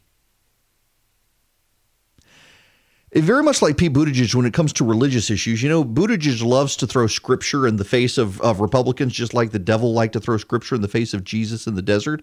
Buttigieg loves to do that. Now, he's an Episcopalian, so he gets a lot wrong, and we should be sympathetic there. But nonetheless, he does get a lot wrong. But he loves to toss scripture in people's faces. And Buttigieg tries to portray himself as some sort of open-minded millennial, but he's really not. He's a rather dogmatic individual. And the Democratic Party itself is becoming a very dogmatic party. You know what's really amazing here, in all honesty? If the president of the United States would stay off Twitter, you know his polling always goes up when the president stays off Twitter? His polling's gone back up now. It's kind of funny. The number of people who want him removed from office there's been a very slight uptick, but the president himself, his popularity, there's also been a slight uptick there as well. He stays off Twitter, popularity goes up. The economy is booming. By all signs, the country is headed in the right direction. People think the country's headed in the right direction. It's just the president's demeanor turns people off. And meanwhile, you've got a Democratic Party that can't help but continuing to alienate the American public, telling people they're not welcome in the Democratic Party. I made this point on Bill Maher's show on HBO on Friday night. You are more likely to encounter a Republican who supports gay marriage and abortion than you are to support a Democrat who opposes gay marriage and supports life. For all of the talk about the Republican Party being into small tents, there's way more intellectual diversity on the Republican side than on the Democratic side. Now, when you get down to the Democratic base, in fact, there actually is a lot of diversity. Black and Hispanic voters in this country are culturally some of the most conservative people. And they actually align fairly well with conservatives who vote Republican, but they believe the Republican Party is not welcome to them. They believe the media hype about the Republican Party being the party of racists.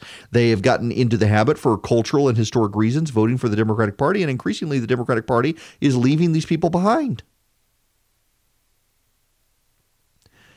I still think a sea change is coming inevitably in this country when it comes to party. And I don't know that it'll be Donald Trump. I don't know that it'll be the Republican after Donald Trump. But the country still socially remains rather conservative, despite all of the media hype. When you delve into the views of Hispanic voters, for example, Hispanic voters are the most rapidly increasing pool of voters in the country, and they are also the most pro-life. And here you have a Democratic candidate telling them they're not welcome in the Democratic Party because they actually believe all life is sacred. You've got a lot of people who have fled countries to come to this country, the land of the free and the home of the brave, and the Democratic Party wants to embrace the very policies that those people fled from.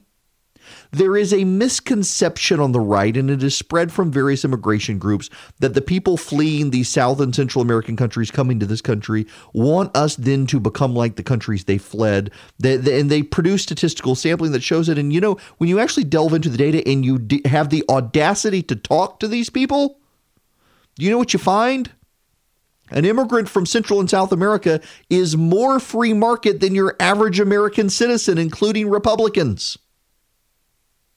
When you delve into the data on the immigrants illegal immigrants even fleeing to this country, it turns out they're more in favor of capitalism and the free market than your average American, because they fled the totalitarian and the socialist and the failed regimes, and they want what America stands for, the land of the free and the home of the brave. It is American citizens. You know, for example, in Texas, all these people are like, oh, in Texas, we've got so many liberals moving into the state. The state's changing. Do you know that the people who are moving to Texas tend to be more fans of Texas than the average Texan? In Dallas County, Texas, the Fort Worth, Dallas area, the people who are moving left are the native Texans. It's the immigrants into the state of Texas who are still the diehard conservatives who are moving, they hope, to the state of Texas that is Texas. Stuff like that matters demographically. And yet you've got a closing of the mind on the Democratic Party side, and the media can't pay attention to the closing of the mind on the Democratic side because the media is so focused on what they think is a closing of the mind on the Republican side. The media is fundamentally convinced of the bigotry and closed-mindedness of Republicans on a host of social issues, and it turns out you're more likely to find Republicans who disagree with each other on these issues than the Democratic side, where you're canceled. You're not allowed to be in the Democratic Party.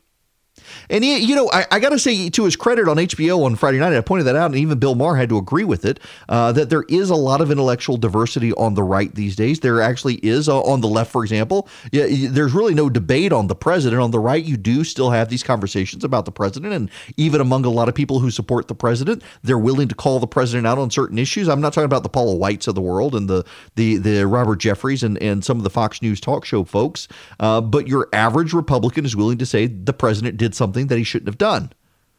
On the Democratic side, it's just universally bad, and you're not allowed to say anything nice about the president, or you get excoriated. And the Democrats are going to have a problem with this long term. They're going to have a problem with it because as they become the rich white party of progressive, secular atheists hostile to people of faith, the base of the Democratic Party still loves Jesus and goes to church. They may not be Republican because they're minorities in a country that tells them that the Republican Party is hostile to them. But at some point, they're going to go looking for another party. Many of them are headed to the Republican Party. And when they get there, they're like, wait a second, I thought you guys, this was a meeting of the Klan. And it turns out, no, it's actually a very diverse group of people. Remember, it was the Tea Party Republicans who got Nikki Haley and Marco Rubio and Ted Cruz and Mia Love. And previously had supported Bobby Jindal against the Republican establishment in Louisiana. And Tim Scott, let's not forget Tim Scott. And Alan West, and you name it. The Republican Party has way more diversity than the media wants to tell people. And as these base Democratic voters hear people like Pete Buttigieg and Joe Biden and others come out and say that transgenderism is the civil rights issue of the day. That's what Joe Biden said this weekend. We need to move heaven and earth to protect transgender people. It's the civil rights issue of the day. And some of these people are thinking, wait a second, what about us? What about our civil rights? You people have been telling us the president runs concentration camps, and it turns out not to be true.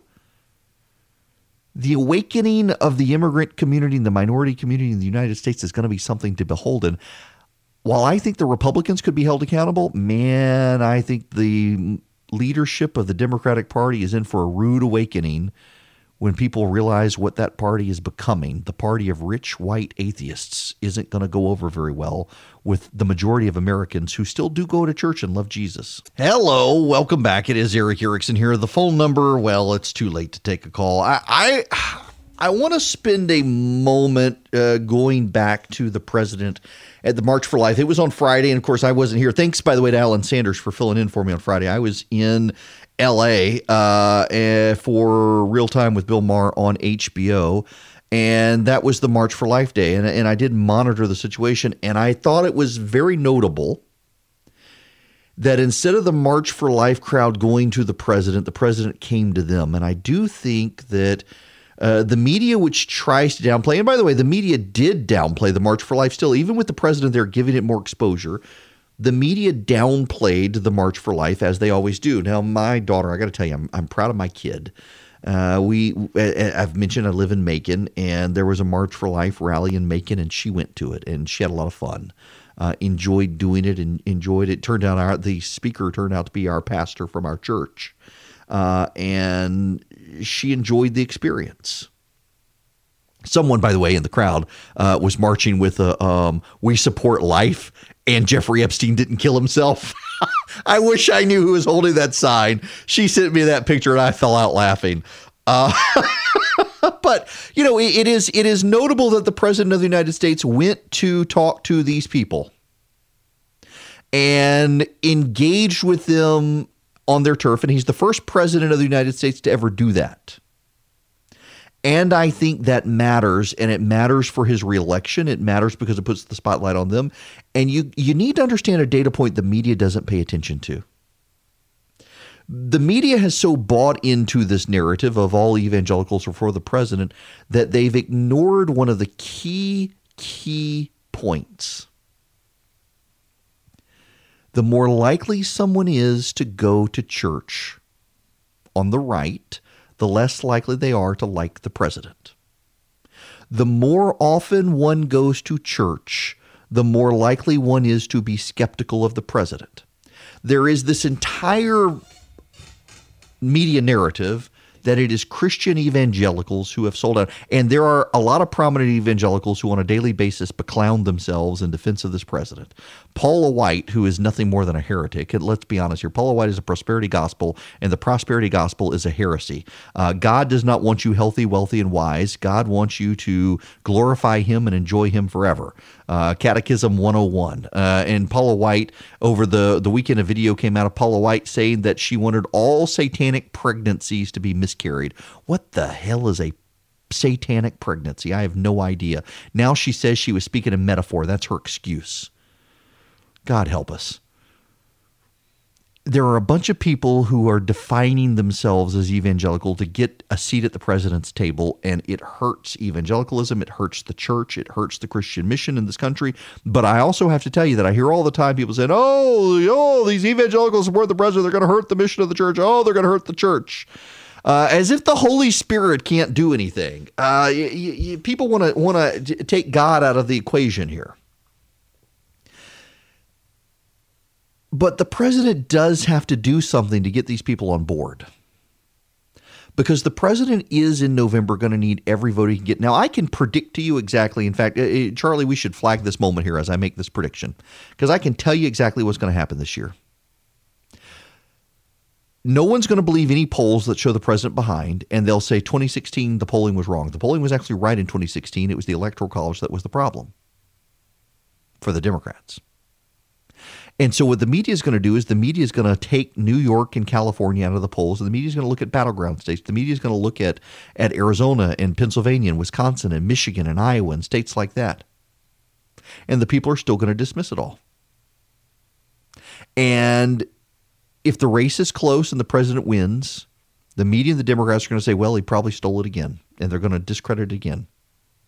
If the president doesn't win, you're going to have a bunch of the president's supporters blame the media and the Democrats and the Russians and the Ukrainians and the Chinese and everyone else. Neither side is going to be willing to take the loss, whoever loses. In the middle of this, there will come a reckoning on the evangelical side of the people who decided that it was more important to hump the president's leg than to worry about his soul. I got to tell you, the number of people who just want to be close to the president and tell him flattering things. I've unlike most of you, I've met this president multiple times. I've had multiple phone calls. He has called me at home. He's called me on my cell phone. I've been up to New York City before he became president and interviewed him for over an hour. I hung out with him. I can tell you this, everyone in that position likes to have people around them who tell them what they want to hear. Everybody does. But he is also mature enough as an individual to understand he needs people to tell him hard truths. And he needs people to tell him when things not going well. He needs people to tell him when he's screwed up. And he understands these things. And he may not like it, but he handles it, and he seeks out people who aren't willing to kiss his butt. And these people don't seem to understand it. They really don't. And they're hurting the entire evangelical cause when they go on TV and say stupid things in defense of the president's bad behavior as opposed to calling him out. At the same time, the media in this country fundamentally misunderstands evangelicalism. They fundamentally misunderstand Christianity in large part because they don't even go to church. They don't understand the basics of it. And the rest of us have to spend our time setting the record straight. That the president went to the March for Life instead of having its leaders come to him was a really big deal and shows the president is in this to win this in November and does want to expand his base of support.